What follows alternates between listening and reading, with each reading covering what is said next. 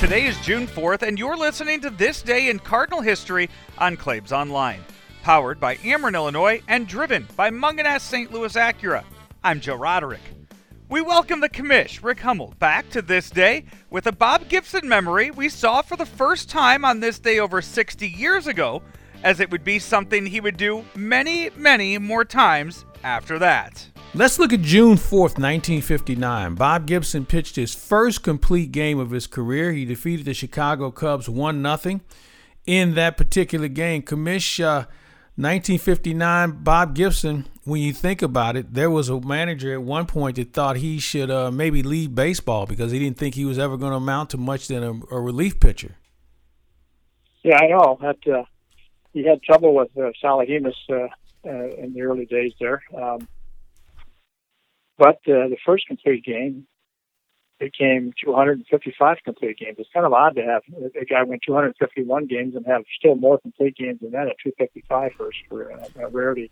Well, you won't see those happen anymore. No, you won't. You may not see a guy win 255 games or 51 games, period, at the rate we're going. To give you a better idea of Gibson's accomplishments, there were 45 complete games thrown in all of Major League Baseball in 2019.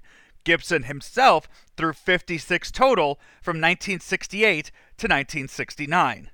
This is This Day in Cardinal History on Claibs Online, powered by Ameren, Illinois, and driven by Munganess St. Louis Acura.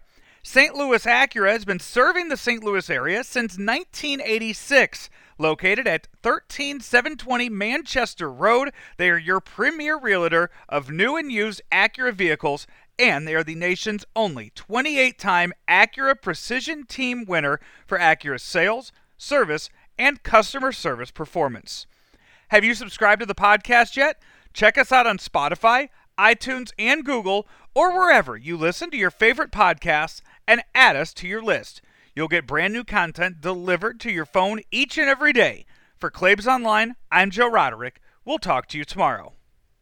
We love talking to the president and chairman of Ameren, Illinois. He is Richard Mark. Emergency Operations Center acts as kind of a central command center, and everything is dictated from there. They tell the crews that are out in the field where to go, where the main breakers are to go to de-energize the line, and then they verify that that line is closed, and they're able to tell 500, 600, 700 people that are working out in the field exactly where to go to make the proper repairs to get our system back on in a storm situation.